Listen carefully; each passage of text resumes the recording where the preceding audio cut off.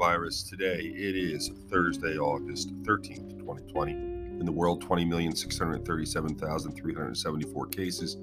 In the U.S., 5,197,377. In the world, there are 749,656 deaths, 166,027 in the United States. Yesterday, over 1,500 deaths.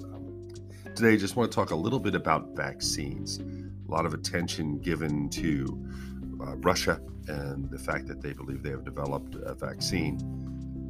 I do agree with Dr. Fauci in the sense that you have to be really careful. Certainly, you don't want to doubt what people have developed and what they have, certainly large countries. But usually in the vaccine world, as you know and probably have heard, there's several phases of testing. And the last phase, phase 3, is certainly the most dramatic and where you find out most information. And a word of caution of overall approach to vaccines.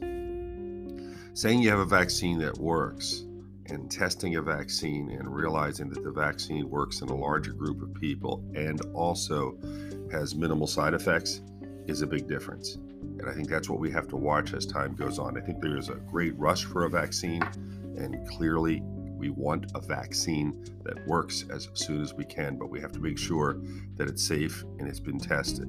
The big thing I think that we're having here in the United States right now is that both SARS and MERS were coronaviruses that were something we were studying way before COVID-19. So we're already ahead of the path of trying to find a vaccine.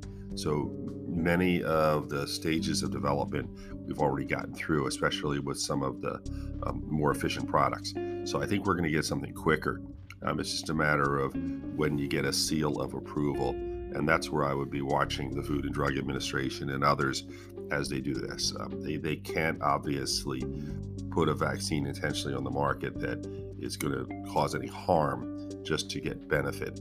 But the reality is that most vaccines are not perfect.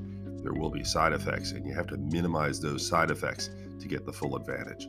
So it's really early to talk about what vaccines we have here in the United States, but based on the information I'm receiving and what I'm reading, the one in Russia, although it sounds good to have one, they may be jumping the gun a bit, and obviously that's their decision and the people of Russia's decision whether or not they're going to take that vaccine. And I don't think it's something we'll see here in the United States based on the information that I'm reading. And hopefully everybody will be safe, and whatever they have will work efficiently and effectively and has been tested. And I think, as Dr. Fauci said, there's really no way to know if they have done that.